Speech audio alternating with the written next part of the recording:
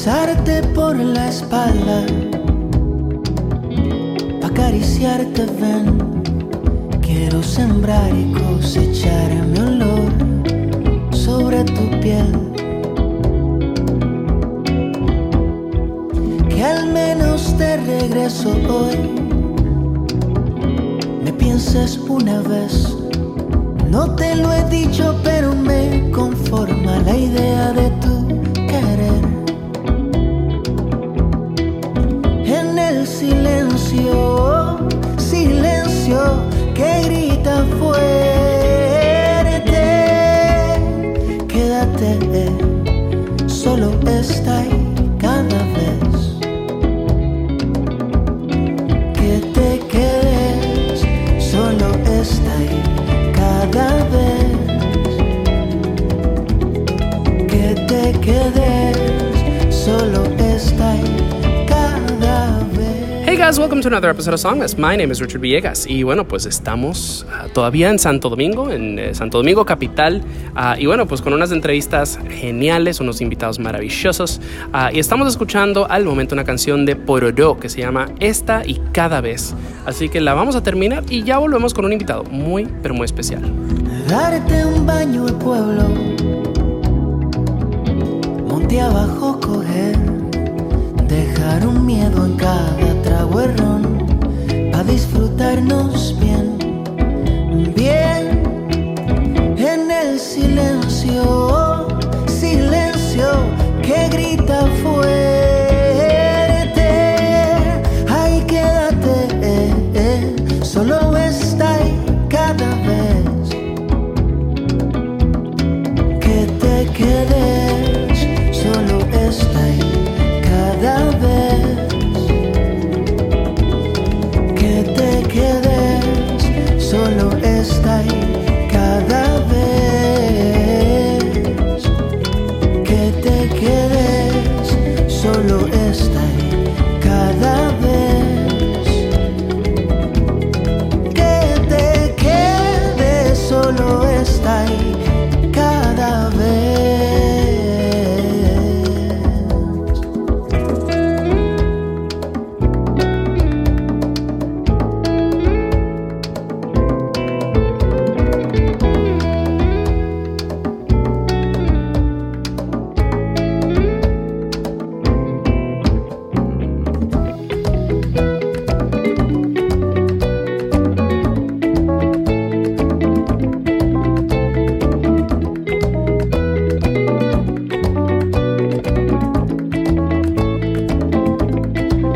Y es que no ves que todo daré pa' que te quedes. Y es que no ves que todo daré pa' que te quede, amor. Y es que no ves que todo daré pa' que te quedes. Y es que no ves que todo daré pa' que te quedes.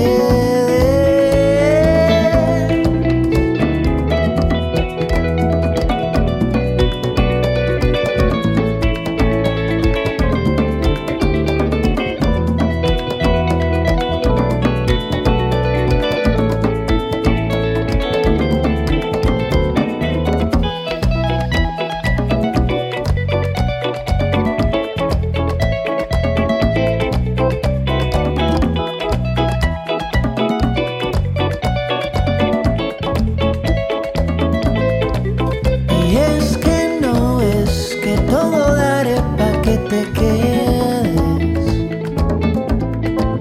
Y es que no ves que todo daré pa' que te quedes.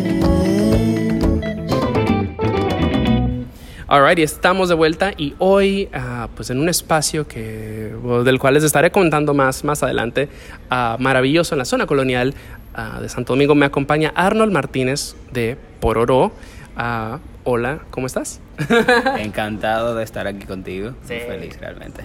Sí, o sea, honestamente, pues yo venía yo tengo mi lista de entrevistas y que y que whatever, y es como los tengo así como que, ok, primera semana estos, segunda semana estos, y pues obviamente cuando yo voy hablando con gente, pues, ay, fuck, y alguien así de que, ay, tú no vas a entrevistar a Pororo, yo, fuck, se me olvidó, shit, o sea, literal, me lo dijeron y ahí fue donde le escribí a Max Cueto de Disco Live, shout out al bebé, de que ayúdame con el contacto, fuck, no puedo dejar de lado a Pororo.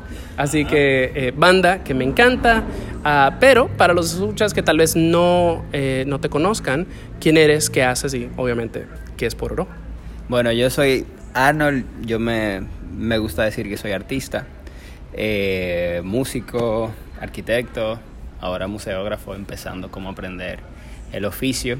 Y soy la persona que compone las canciones de Pororo y toco guitarra y canto en la banda. Es una banda de música afro-caribeña, vamos a decir, radicada en República Dominicana, en Santo Domingo, con integrantes dominicanos todos, algunos de Villamella, yo soy de Villamella y es de donde viene también el nombre de la banda, y los otros de diferentes lados de la ciudad y el país. Y estamos en este barco viajando a ver hacia dónde nos lleva este mar de ideas locas. El barco por el universo, ¿cómo es? La nave del olvido. La nave de los recuerdos. No, pero me interesa mucho, o sea, me alegro que describas a Pororo como una banda de música afrocaribeña, porque es como la guitarra, tiene una cierta peculiaridad, porque no es una guitarra rockera, no es una guitarra de bachata, como quien dice, o sea, es como muy, pues sí, o sea, es como una guitarra africana, como pues de la champeta un poco. Me interesa mucho, pues obviamente explorar esta temática, porque no, o sea, creo que mucha gente se apropia de estos términos y como que la usa muy ligera, muy a la ligera, pero hay toda una tradición de esta música y de cultura en Villamella, afrodescendiente, que es reflejada en la banda. Entonces es muy general la pregunta, pero pues que empieza a desmenuzar un poco de esta identidad sonora para nosotros. Bueno, realmente se dio de manera muy orgánica, porque nunca, o sea, parte de los primeros pasos del proyecto no incluían definir la sonoridad de entrada, sino que las canciones llegaron con un sonido ya muy específico que viene de lo que nosotros somos como entes sociales. República Dominicana en sí es un país con muchísimas influencias de muchísima parte del mundo, y yo entiendo que esa es la razón por la cual a los músicos dominicanos se le hace quizá un poco más fácil poder fusionar, porque nosotros somos entes fusionados en sí. Entonces, el tema, por ejemplo, de la sonoridad de Pororo es muy como del carácter del instrumentista y de la identidad de la canción en sí. No hay mucha pretensión detrás del sonido ni nada. Es muy lo que es y ya. Claro, o sea, es pretensión siendo una palabra muy importante, porque muchas veces, o sea, pues dijiste, pues me describo como artista, entonces muchas veces hay como esta idea de que estoy creando arte, entonces necesito crear arte, y hay una cierta definición tal vez subconsciente que ya tenemos de lo que es arte. Entonces sí, o sea, me alegra que es un poco más, pues abierto, o sea, las canciones de por sí son muy, pues, tal vez no todas, pero el romance es algo muy presente, supongo, en la temática. Sí, el romance es algo muy presente en mi vida en general, y fue de hecho la razón por la cual yo empecé a hacer canciones. Ya. Entonces a mí me parece como muy justo y como muy bonito que yo haya podido de esa iniciativa sacar y concretar una idea que definitivamente ya va a perdurar en el tiempo, porque ya yo grabé esa, y muy feliz de haberlo hecho. Entonces también o sea, la vida aquí es muy romántica, independientemente de todo. Aquí la gente se apasiona con las cosas, sea el deporte, sea música, la gente procura vivir, y eso es parte de lo que nosotros estamos haciendo a través de la música, transmitir lo que vivimos de alguna manera u otra. Pororo, dijiste que el nombre está muy ligado a, pues, porque no quiero decir como a la cultura de Villamella, porque no quiero decirlo tanto como que es algo extraterrestre o exótico, o sea, simplemente es otra parte de la ciudad. Pero creo que el lenguaje se trata un poco distinto en Villamella. Cuéntanos al respecto. Sí, definitivamente esa es una de las cosas que más me llamaba la atención cuando yo era niño. Okay. Por ejemplo, yo estudié en Villamella, en un colegio, en varias como escuelas allá mismo, y de niño yo tenía gente, por ejemplo, que me daba clases que eran de allá, villamelleros también, y luego yo tenía tías, por ejemplo, que hablaban diferente a mis profesores o, por ejemplo, a mis padres, y eran como de la misma casa. Y era como, ¿por qué pasa esto? Entonces ahí fue que empezaron como a explicarme cómo se hablaba antes, y es de ahí donde viene la idea. El pororó es una desfragmentación del idioma que aquí hablamos, y se dio por migración principalmente. Villamella es una tierra que emerge de la migración, como la mayoría de las afueras. Sí. Pero ahí se dio ese fenómeno, vamos a decir que es más fonético que otra cosa, y es lingüístico ya en general, porque incluso antes se escribían así, porque era como no eran de academia, aprendían fonéticamente a hablar, y luego cuando empezaban a entender letras, pues escribían como la fonética les mandaba. Y de hecho, en el primer disco de nosotros hay un pequeño recuento de un historiador que es de Villamella, político también, se llama Andrés Fortunato, que él hace un pequeño cuento, no un cuento, sino una anécdota que le pasó cuando él era monaguillo de la iglesia de allá, del parque, de un escrito que le mandaron, y el padre, que no era villamellero, no entendía lo que la persona le estaba pidiendo, que le estaba hablando, le estaba escribiendo en pororó. Ajá. Entonces le dijo, mira, tú que eres de aquí, tradúceme esta vaina, que yo no entiendo lo que esta gente me están pidiendo. Entonces, el simple hecho de que la gente supiera que tú eras de Villamella por cómo tú sonabas, a mí me encantaba esa idea. Como que la gente en el centro de la ciudad, que Villamella está a minutos de la ciudad, tú cruzabas el puente y tú hablabas de una manera y te decían, tú eres pororó, tú eres de Villamella, y eso me encantó como concepto para llevarlo a la banda. Claro. Ya que es como a mí me gustaría que la gente vea el proyecto, como pororó, y su sonido es lo que nosotros hablamos, o sea, como la manera de tú poder identificarnos, como esa canción, eso de pororó. Una pregunta un poco etimológica, supongo, pero el hablar distinto obviamente viene de la herencia, ¿viene más de una influencia haitiana o viene más africana? Más haitiana que africana. Okay. Sí, definitivamente. Eso, o sea, me parece, bueno, dejemos ese punto para más adelante, para no irnos a lo largo acá, porque pues la relación de República Dominicana y Haití es contenciosa hasta el día de hoy. Pero antes de alejarnos del tema lingüístico por un segundito, pororó, ¿qué significa? Por los dos. Okay. Es una manera de decirlo. Okay. Es como suena. Y así hay, como por ejemplo, para decir, qué sé yo, café, dicen polvo amargo. Okay. Para decir azúcar dicen polvoruce, que es como polvo dulce y polvo amargo. Oh, shit. Y pororó es una manera, por los dos, es lo que querían decir. Y no sé realmente por qué por qué esa palabra dentro de todas para definir el vamos a decir, este dialecto. Ya. Y aparte me parece una palabra muy chula de decir. Pororó. Entonces, siempre la tenemos ahí.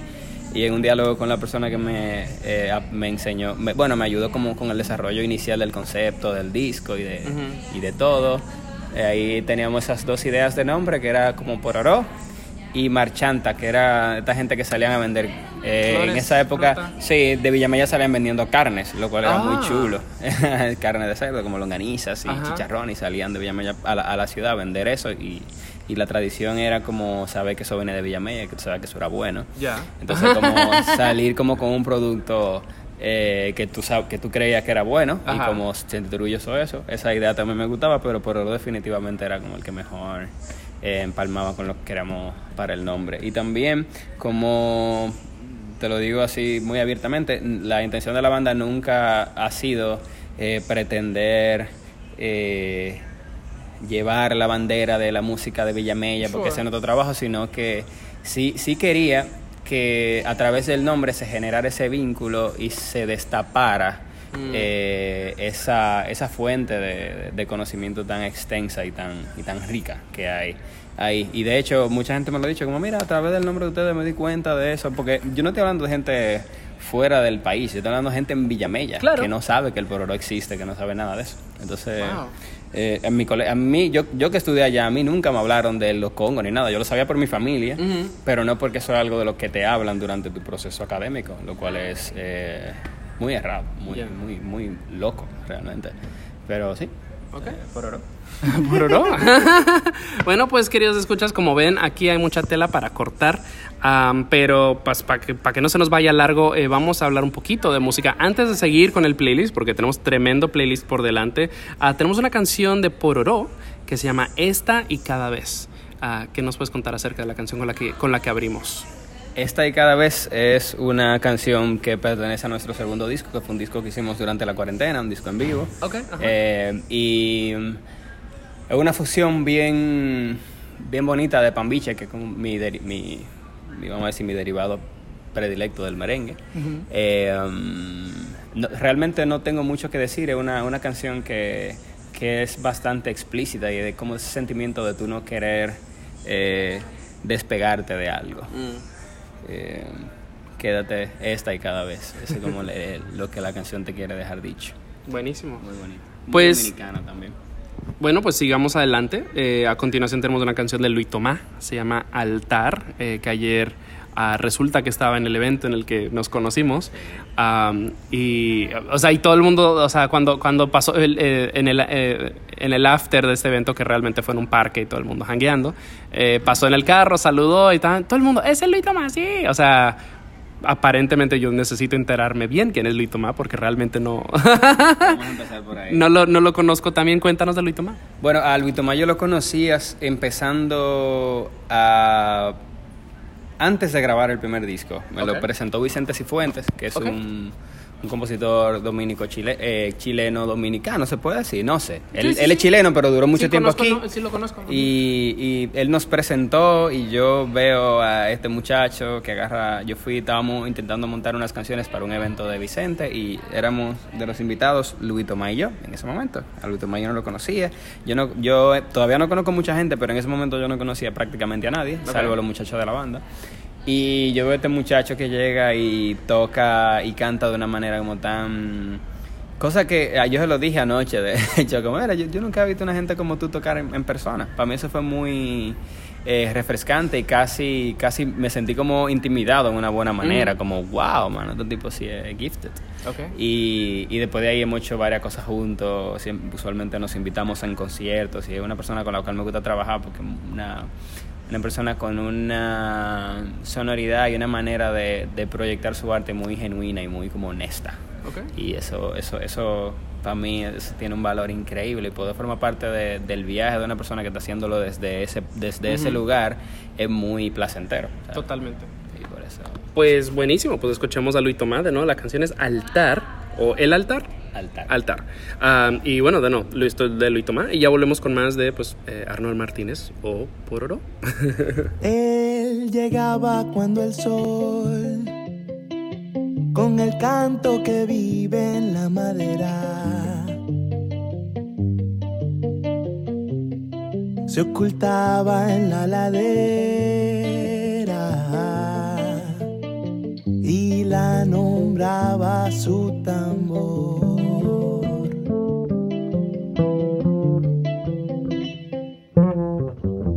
Ella en su afán de anhelar ese cielo que veía, empeñó lo que sentía para volar, pero al final cayó como la flecha que se arrojó con el mar.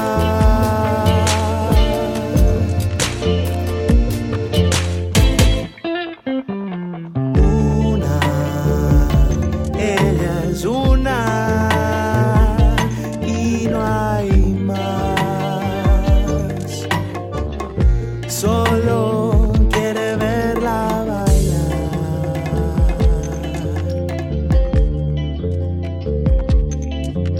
La noche era un altar donde el sueño llevaba el nombre de ella y la soñó frente a su puerta, coloreando el umbral.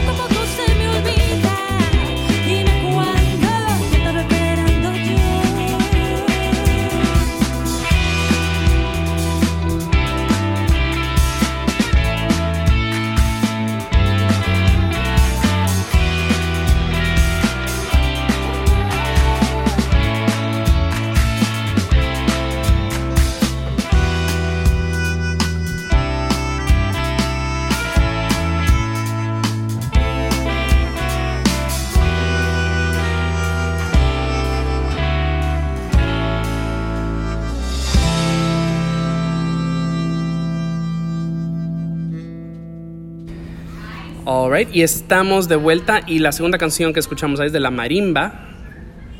Se llama Cuando y bueno, pues ¿qué nos puedes contar? Estamos trabajando duro para traerles esa entrevista, queridos escuchas, así que estén atentos. ¿De cuándo es? Ajá, sí, cuéntanos de cuándo es, sorry. No, tranquilo. Bueno, una canción que salió en este año. Muestra como una evolución bien interesante de La Marimba, que es una artista que yo he seguido muy de cerca y también con quien he compartido escenario anteriormente. Uh-huh. Tengo que decir que de los artistas dominicanos más talentosos que he podido ver. Okay. Una virtuosidad impresionante. Toca un montón de instrumentos, se le da muy fácil componer. Una persona con un nivel de armonía como bastante profundo. Uh-huh. Muy, muy talentosa La Marimba. Y esa canción en particular a mí me gusta mucho, realmente. Okay. La escucho bastante. Buenísimo. Y por eso se la paso para que también la disfruten. Claro, o sea, chéquenla. O sea, he tenido, bueno, pues hace, que habrá sido un año ya casi, tuve la oportunidad de escribir de ambos en una nota que escribí para Bandcamp, la cual dejaré linkada en las notas del show. Vayan, escuchen música y compren. Pónganle dinero en el bolsillo a los artistas. Pero sí, o sea, quiero hablar un poquito más de Pororó como banda. Entonces, hablamos un poco más ya de como este contexto en el que existe la banda y del cual nace. Pero hablemos ya un poco más como en fechas y eventos. O sea, cómo nace la banda y cómo va evolucionando a través de los años. Bueno, la banda nace después de yo pasar por una experiencia en la vida que me cambió muchas cosas. Okay. Yo en ese momento hacía música, pero no lo hacía por nada en especial, sino lo hacía de manera muy ligera. Todavía no componía ni siquiera en ese momento, estamos hablando de 2015, por ahí, 2014. Yo trabajé en una película que ahí conocí a Guillermo Swain, a Wendy, que son gente que también se unió al proyecto luego. Y by the way, vamos a hacer paréntesis, estos son compañeros de escuela míos. Sí, porque República Dominicana es un patio pequeñito donde todo el mundo se conoce. Realmente. No deja de volarme la cabeza, pero ok. Sí, entonces eso fue una experiencia muy importante para mí porque fue un road movie.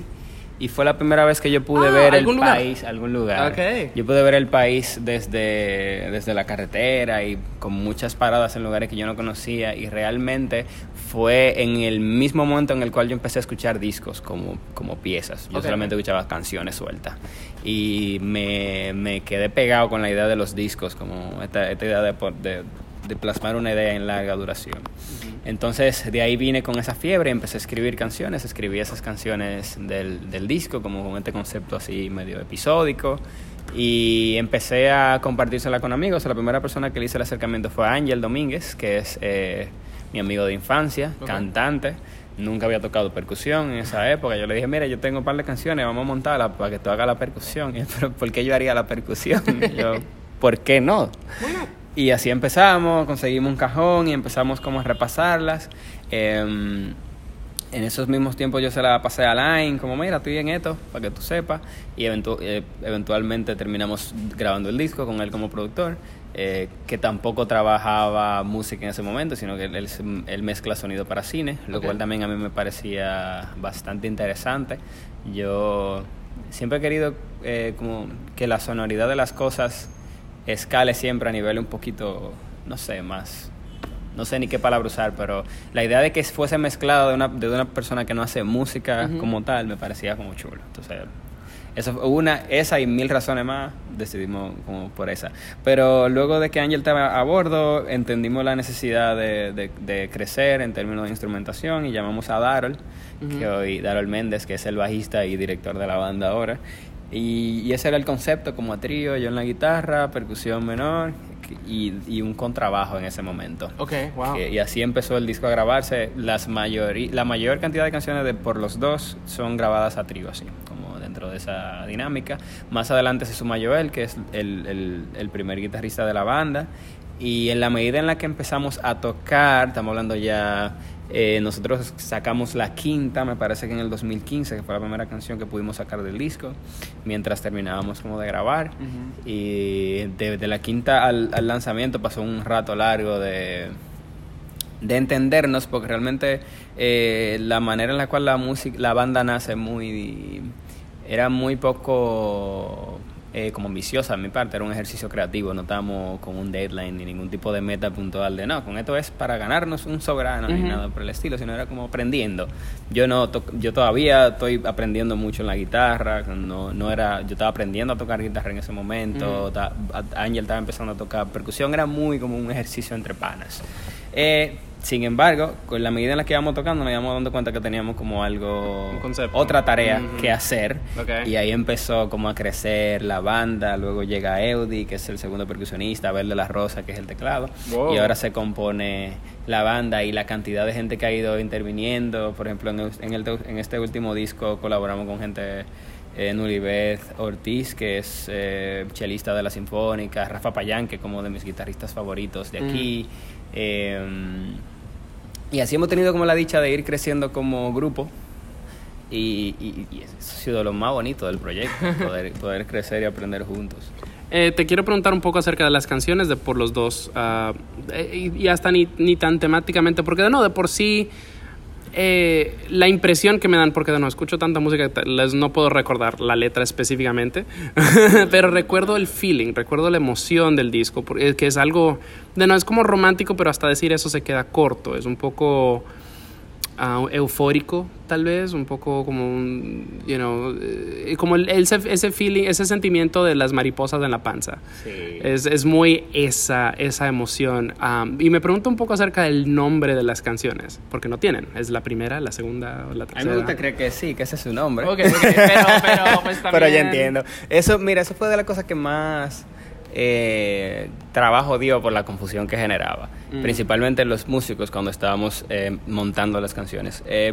Primero, a mí me da mucho trabajo nombrar las cosas y esa es la primera razón por la cual era más fácil ponerle números a las canciones, pero la razón de ser es esta, es que cada canción dentro de la trama tiene un momento específico y hay una cronología dentro de las canciones, entonces por eso yo la quise llamar como de una manera que el cerebro la pueda vincular con contando. Claro. O sea, como que la primera fue lo que pasó primero dentro de la trama.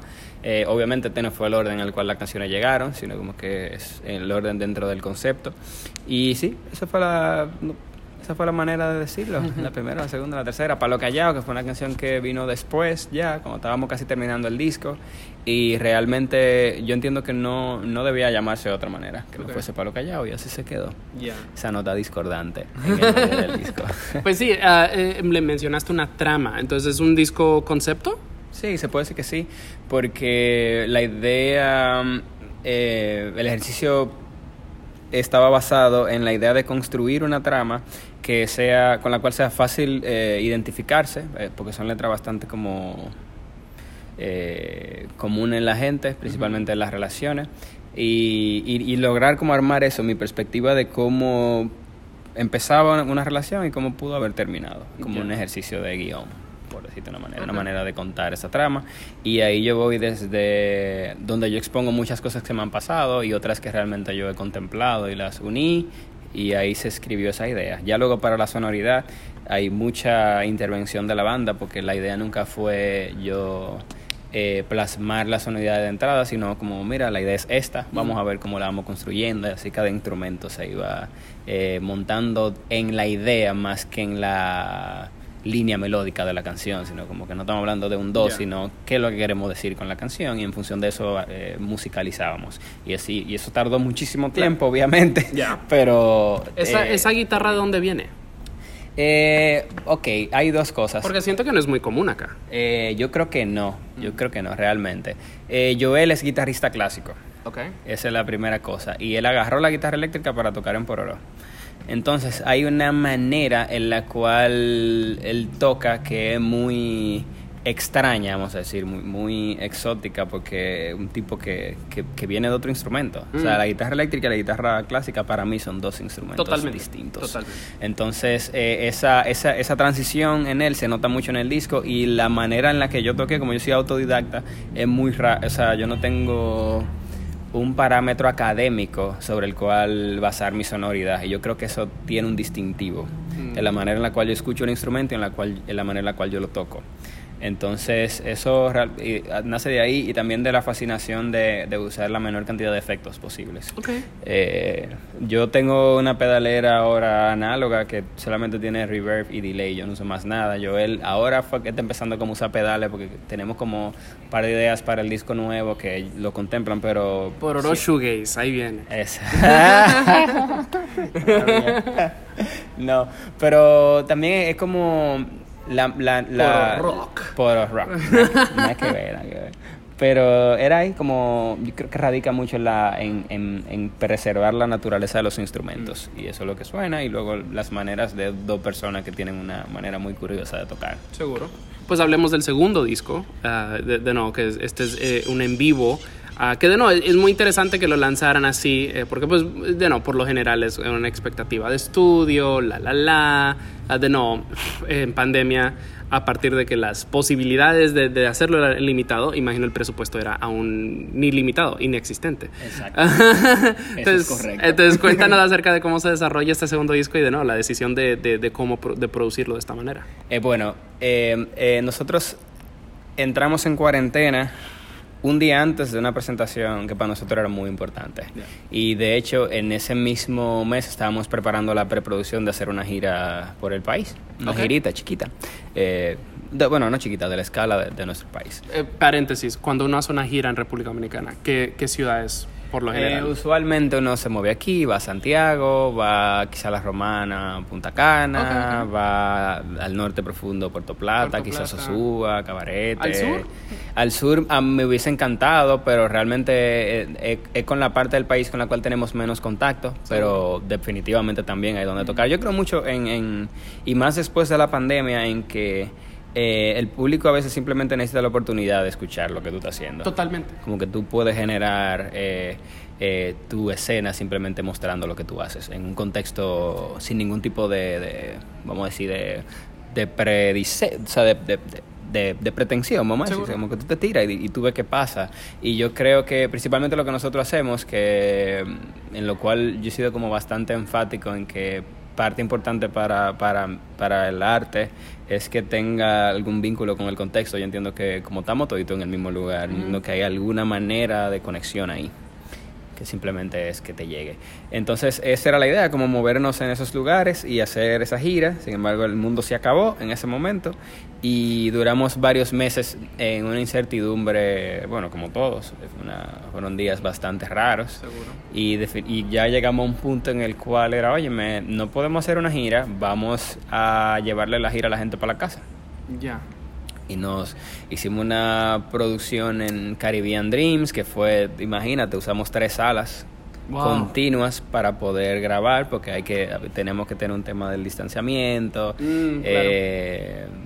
El único que no estaba usando mascarillas era yo, entonces yo tenía que estar como hasta cierto punto aislado, pero por tema de espacio tenía 2 músicos ahí con mascarilla. Lo hicimos todo como en 3 sesiones. Fue bastante interesante, porque fue una manera distinta de crear, y también las mismas circunstancias que hayan sido un poco adversas a como uno está acostumbrado, que la idea es que tú entras al estudio y tú sientes ciertas libertades. Es la primera vez que uno tiene que entrar al estudio con restricciones, incluso antes de llegar al estudio. Es la primera vez como que nos pasa, y supongo que le pasó a mucha gente. Y eso hasta cierto punto al principio hizo que la cosa fuese un poco extraña, pero luego fue como, óyeme, qué bonito que estamos haciendo esto. Verse de nuevo, tocar en el mismo espacio es una cosa que no se compara a nada. De hecho, ni siquiera se compara la idea de ir al estudio a grabar un disco como tradicionalmente se graba, porque es una manera muy aislada de crear. Nosotros nos hemos construido tocando, y eso es como yo creo que de las mejores cosas que tenemos como para dar, y volver ahí a hacerlo fue como muy satisfactorio, y lo hicimos. Fue un disco creo que tiene 11 canciones, y lo disfrutamos muchísimo y estamos muy, muy felices con el resultado. Y no se preocupen, queridos escuchas, estaremos linkeando a las páginas de Bandcamp, Spotify y demás para que ustedes puedan ir y escucharlo todo.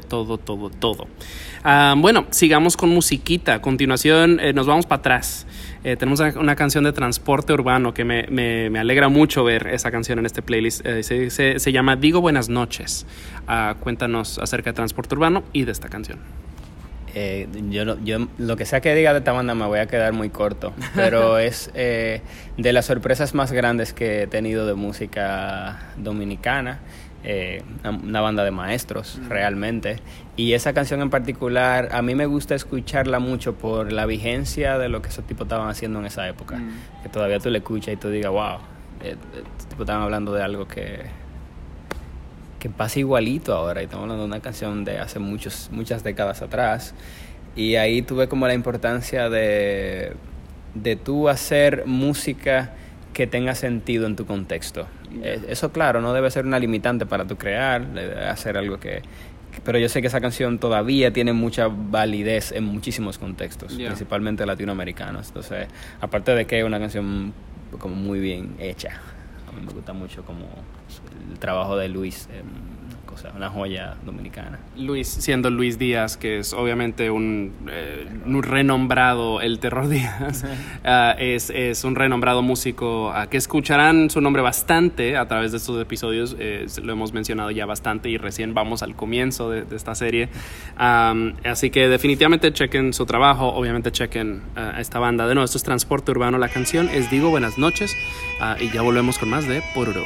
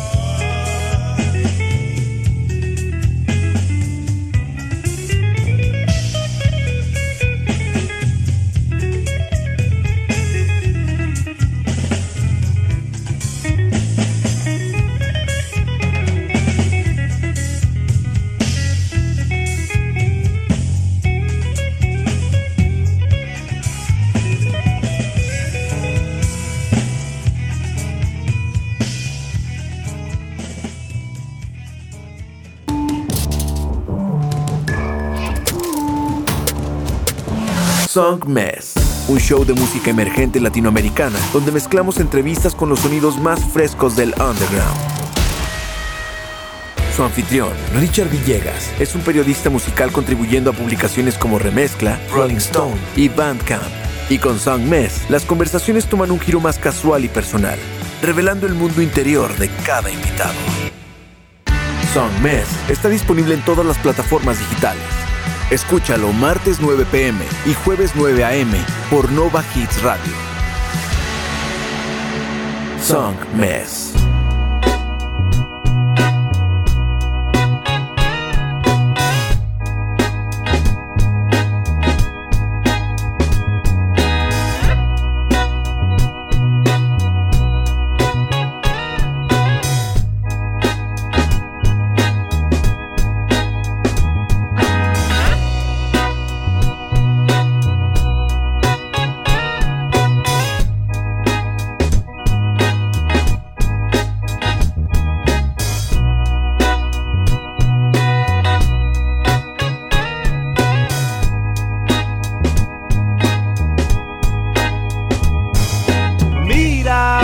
Siente y te animo ver. Su corazón palpita fuerte al sentir su alma renacer. Ella tiene aire a Teotihuacán, su piel tiene el color de mazapán.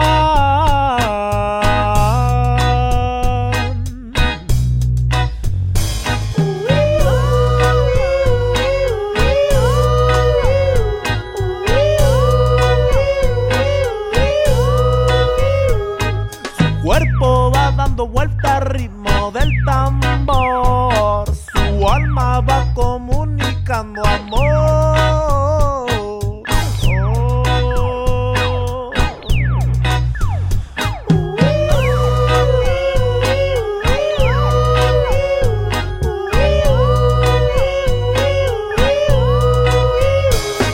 Y mira, oye, siente y Totiani volar. Siempre van a parpadear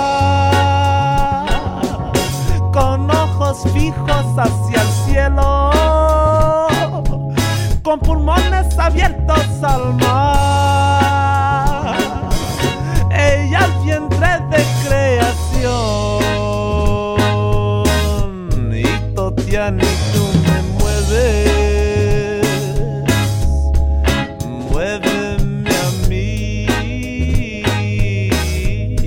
Totiani, tú me mueves,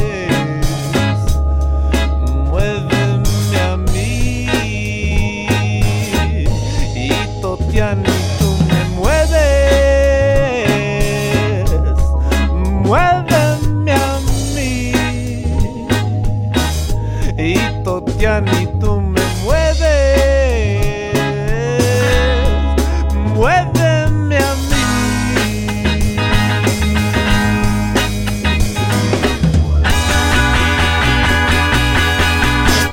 Totiani.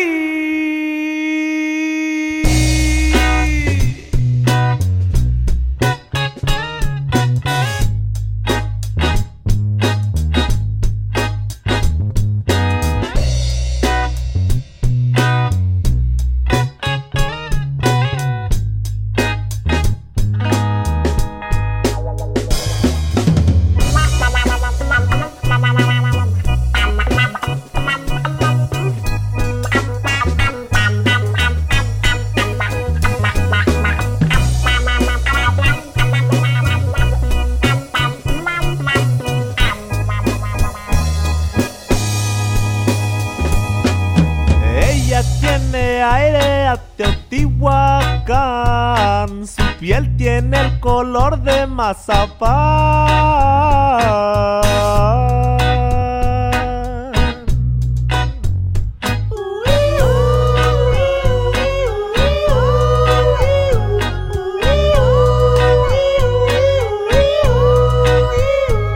Su cuerpo va dando vuelta al ritmo del tambor, su alma va comunicando amor.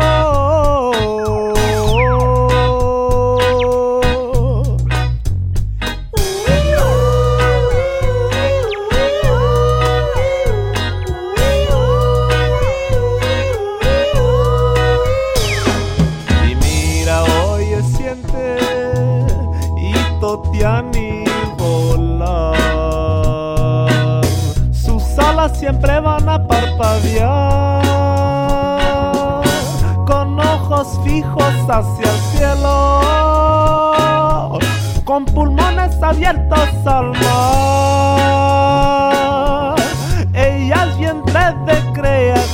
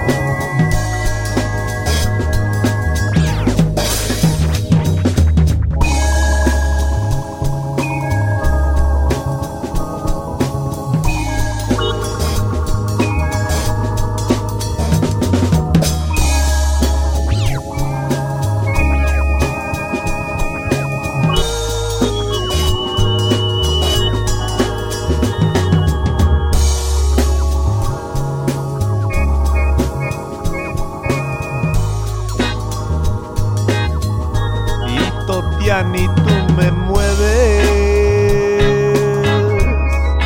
muéveme a mí. Y Totiani, tú me mueves, muéveme a mí.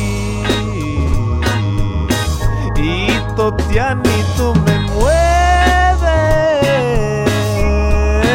muéveme a mí. Totiani, tú me mueves, muéveme a mí.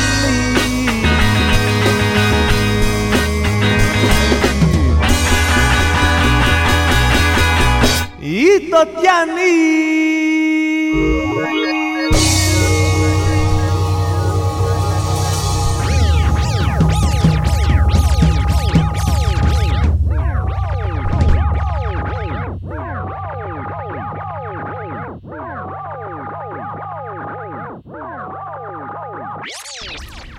Alright, y estamos de vuelta. Y la segunda canción que escuchamos ahí es de Chicano Batman y se llama Y Totiani.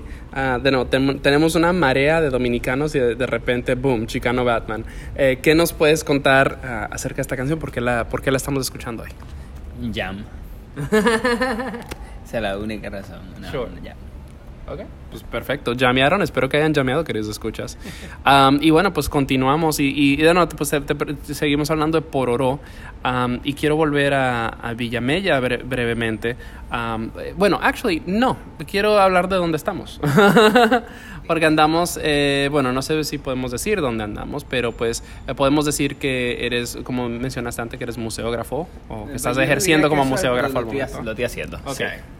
Cuéntanos un poco acerca del trabajo que has estado haciendo acá y tal vez si de alguna manera el arte plástico influye en tu música. Bueno, definitivamente entrar aquí me ha hecho cambiar dos cosas que definitivamente se van a proyectar en Pororó en lo adelante. Y primero, la importancia de las cosas visuales en la música. Okay. En lo cual, si tú te fijas, no hemos puesto mucho interés. Pororó no tiene un videoclip oficial, salvo el videoarte que se hizo para el segundo disco. Y eso por una razón bastante personal. Simplemente no lo tenía como un plan ahora en el cual íbamos a invertir tiempo, sí, pero definitivamente la pandemia y pasarme la pandemia en un proyecto de museografía y entrando en ese contacto con arte criollo y entendiendo lo profundo que hay en cuando tú en la imagen, en tu poder ver las cosas, y en este caso el arte plástica que es tan humana. es definitivamente algo a lo cual yo le he prestado mucha atención. Ahora mismo yo estoy trabajando aquí diseñando piezas para el montaje y coordinando todos los procesos de este proyecto que definitivamente tiene mucho que aportar a la escena artística dominicana. Sí. Hay pocos proyectos de esa naturaleza y para mí como una persona que disfruta tanto del arte, estar aquí es un disfrute. Claro. Que realmente tú te mantienes siempre con ese apetito saciado. Y eso es muy chulo. O sea, me diste un mini tour de la colección y resaltabas que creo que casi todo el arte es criollo, es hecho en Dominicana. La mayoría, sí. Hay algunos maestros artistas europeos, pero definitivamente la mayoría son de aquí y muchos de esos artistas que no son de aquí tienen mucho que ver con la historia del arte dominicano. Entonces, hay algo de dominicanidad ahí también. O sea, no tenemos suficiente tiempo para darnos el mega clavado en la historia del arte dominicano, pero me pregunto un poco acerca de, pues, muchas veces vas a otros países de Latinoamérica y pues la colección de arte, aunque hay bastante arte nacional, muchas veces es predominada por arte europeo o importado o lo que sea. Me pregunto, en general, no tiene que ser específicamente aquí, pero en Dominicana, cuando vas a un museo o en general galerías o espacios artísticos, ¿se valora el arte nacional? Se valora, yo creo que debe valorarse aún más. ¿Seguro? Definitivamente, desde la apreciación hasta la venta, ¿sabes? Latinoamérica en general todavía no tiene unos estándares tan altos como el resto de personas quizás de la misma época. Y esa es bueno, del mercado del arte yo no sé mucho, tampoco es algo en lo cual yo tengo mucho interés, pero definitivamente desde la apreciación hay mucho complejo a veces a la hora de enaltecer lo de uno. Y es como un conflicto ahí porque a veces es fácil hacerlo y en otras ocasiones no. En cuanto al arte, todavía hay muchos escritos famosos de mucha gente que dice que aquí no hay artistas, aquí no hay artistas plásticos. Y que, tú sabes... Esa sí sé que no es cierta. Exacto. Pero el hecho de que todavía haya mucha gente que piense así, y que vea el arte de aquí como algo menospreciable, como si fuese menos válido que cualquier otra gente que está diciendo exactamente, me parece una vaina penosa. Claro. No, es malinchismo, es racismo, es clasismo, etcétera, etcétera. Quiero, de nuevo, volviendo por oro un poco, porque varias de las... pues de las piezas que vimos tenían como una temática pues mágico-religiosa. Recién, porque pues es queridos escuchas, y yo me crié en Dominicana, pero llevo muchos años viviendo fuera, entonces para mí ha sido como necesario también como turistear un poco, como bueno y válido. Ajá, o sea, como reconocer, así de que no reconozco absolutamente nada, entonces como revisitar muchos de estos lugares, así algo como el Faro a Colón, obviamente no es como que Colón, pero pues sí quiero ir, así como yo recuerdo haber ido como en quinto de primaria y como reconectar. Entonces, y en Santiago fui al León Jiménez y habían diferentes exhibiciones también con una temática mágico-religiosa, porque pues obviamente es parte muy importante de nuestra cultura. Exacto. Entonces me pregunto si de alguna manera, y siendo de Villamella, siendo como mencionábamos antes que hay una influencia haitiana, me pregunto si eso de alguna manera se manifiesta en su música. La influencia... Claro que sí, o sea, yo vengo de una familia bastante creyente. Okay. De hecho, mi bisabuela fue durante un tiempo reina de las fiestas del Espíritu Santo. Y yo recuerdo que mi primer acercamiento a la mágico-religiosidad dominicana fue verlo, tú sabes, no fue del libro. Y yo le tenía un miedo del diablo a esa vaina, o sea, yo no entendía primero, porque no es algo de lo que te hablan abiertamente, sino como que tú tienes que tú participas y punto. Y como que no es algo con lo cual la gente tiene mucha apertura. Luego también mi abuela tenía unos acercamientos ahí espirituales. ¿Estos eran como palos, gagás? Bueno, las fiestas del Espíritu Santo son más católicas que otra cosa. Okay. Entonces, claro, están los toques que son puramente africanos, como el Congo, se toca pri, salves.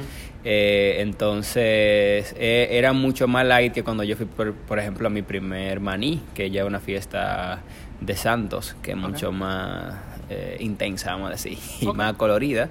Pero no te lo voy a negar, de niño esa vaina no me gustaba para nada y trataba de estar lo más lejos posible hasta que crecí, empecé como a salir y a entenderlo primero y a entenderlo y a validarlo como algo que es tan propio como cualquier otra cosa. Claro.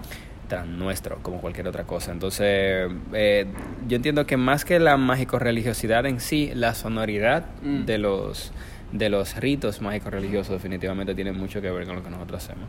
Yo no es algo en lo que yo indago demasiado, pero realmente no tengo como tanto el interés, pero definitivamente marca y es algo que nosotros valoramos y apreciamos mucho, aparte de que es una fiesta.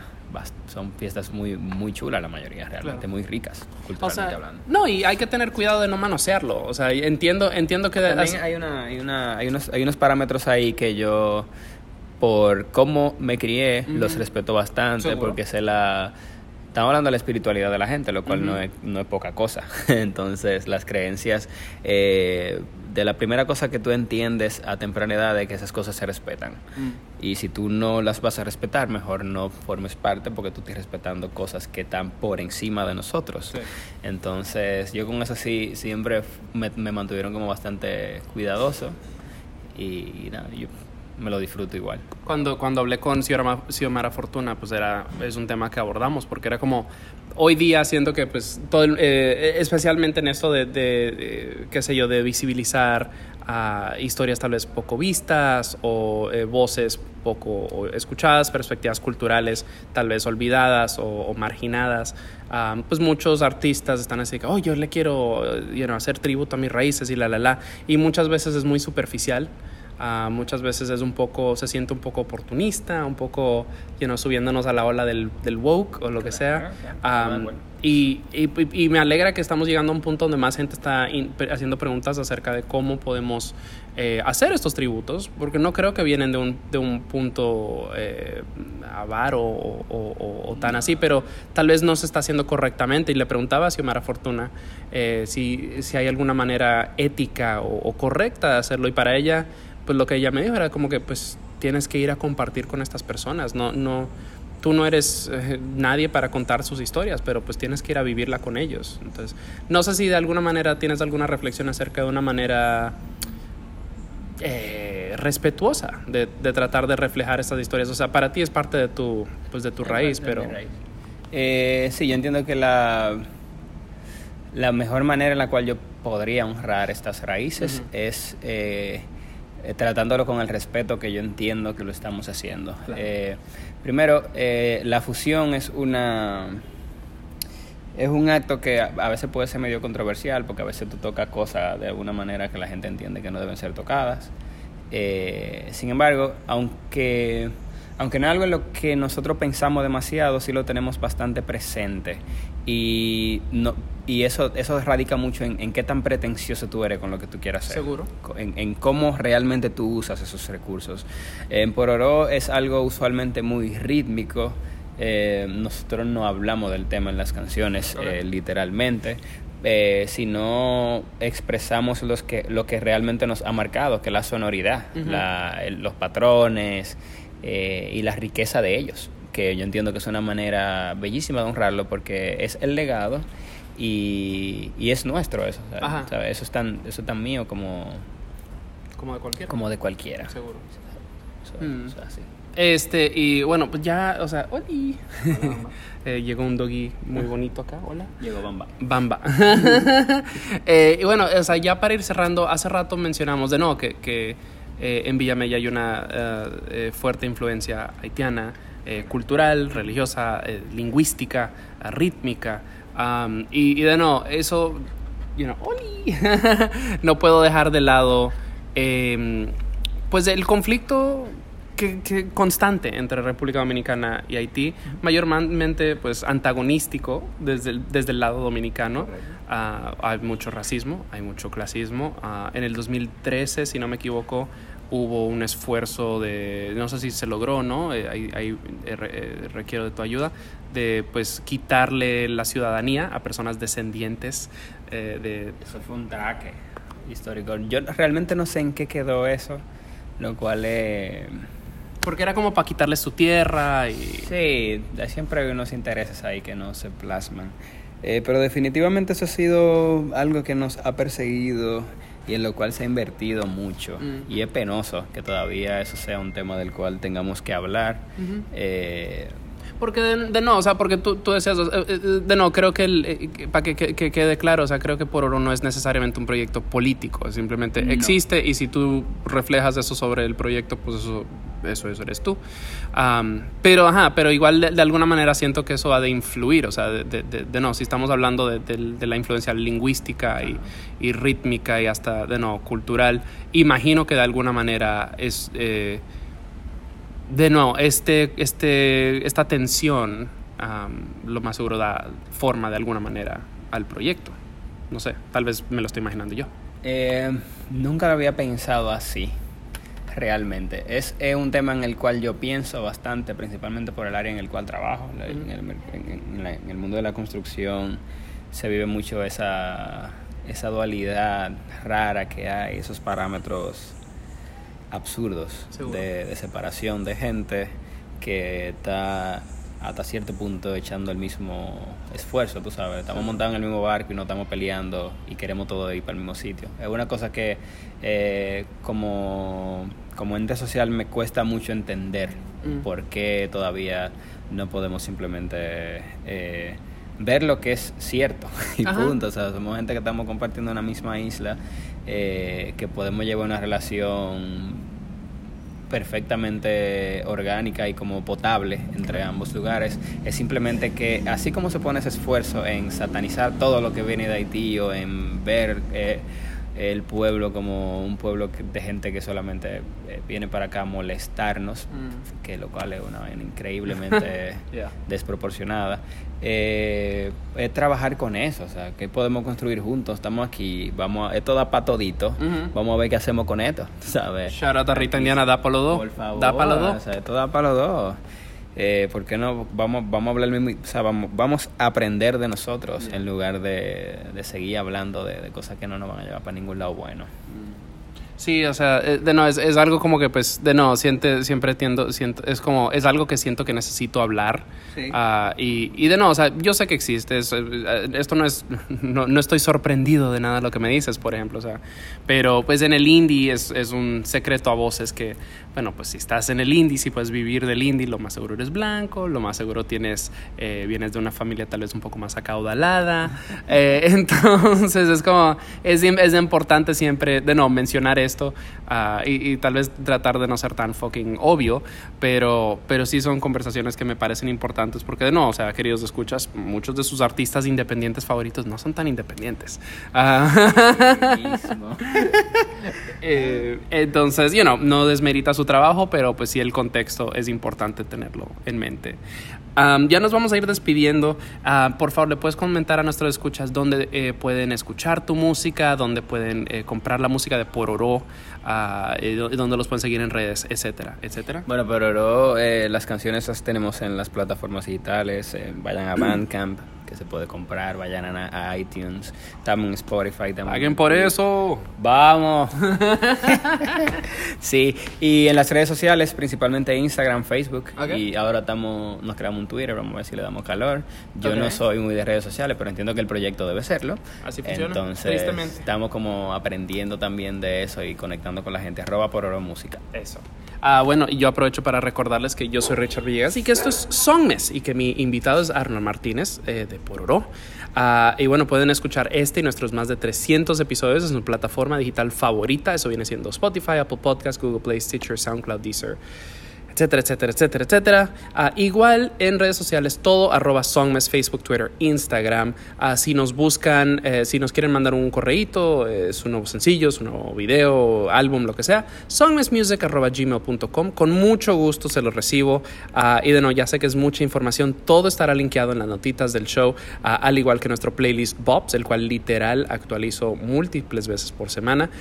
Y si gustan un poquito de Songmes merch, bueno, pues ahí sí me mandan un DM y se las manejamos con mucho gusto. Y bueno, tenemos una última canción de Pororo que se llama Ahí. Esto va a cerrar con una bomba. Cuéntanos un poquito acerca de esta canción.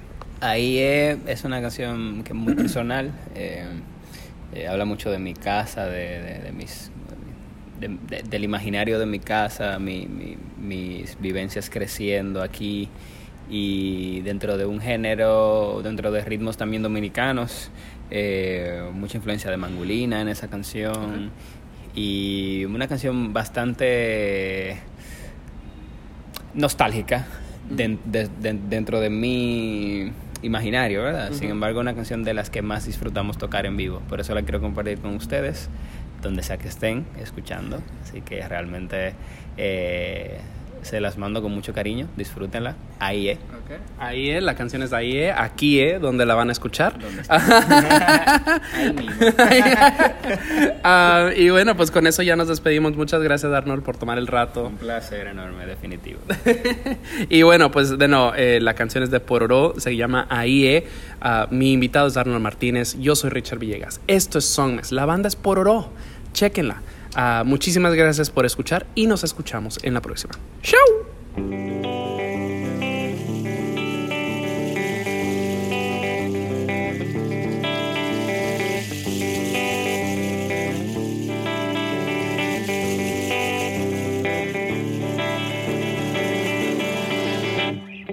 La casa huele a limoncillo ya, como tributo a un día que empezó. En medio de la cama de esa regla descansa el cuerpo que inspiración regala. Donde mejor se ve la luz de la mañana. Ahí es. Oh, ahí es. Ahí es. Oh, ahí es.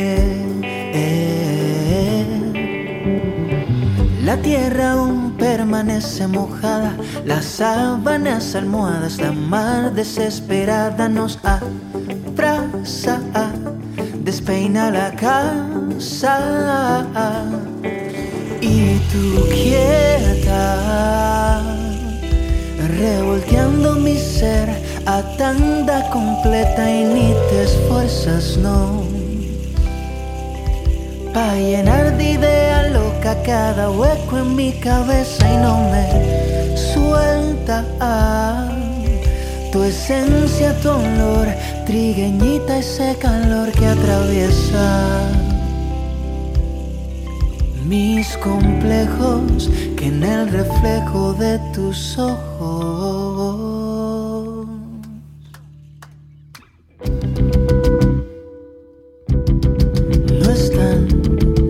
en el reflejo de tus ojos no están.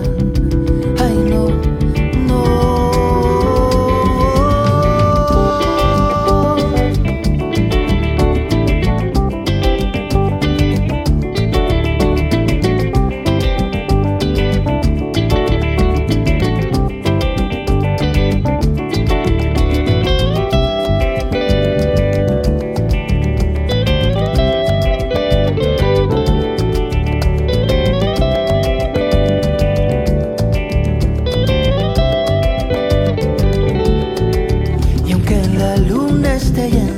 Rodeada de estrellas, no compiten con la luz que me das tú, y aunque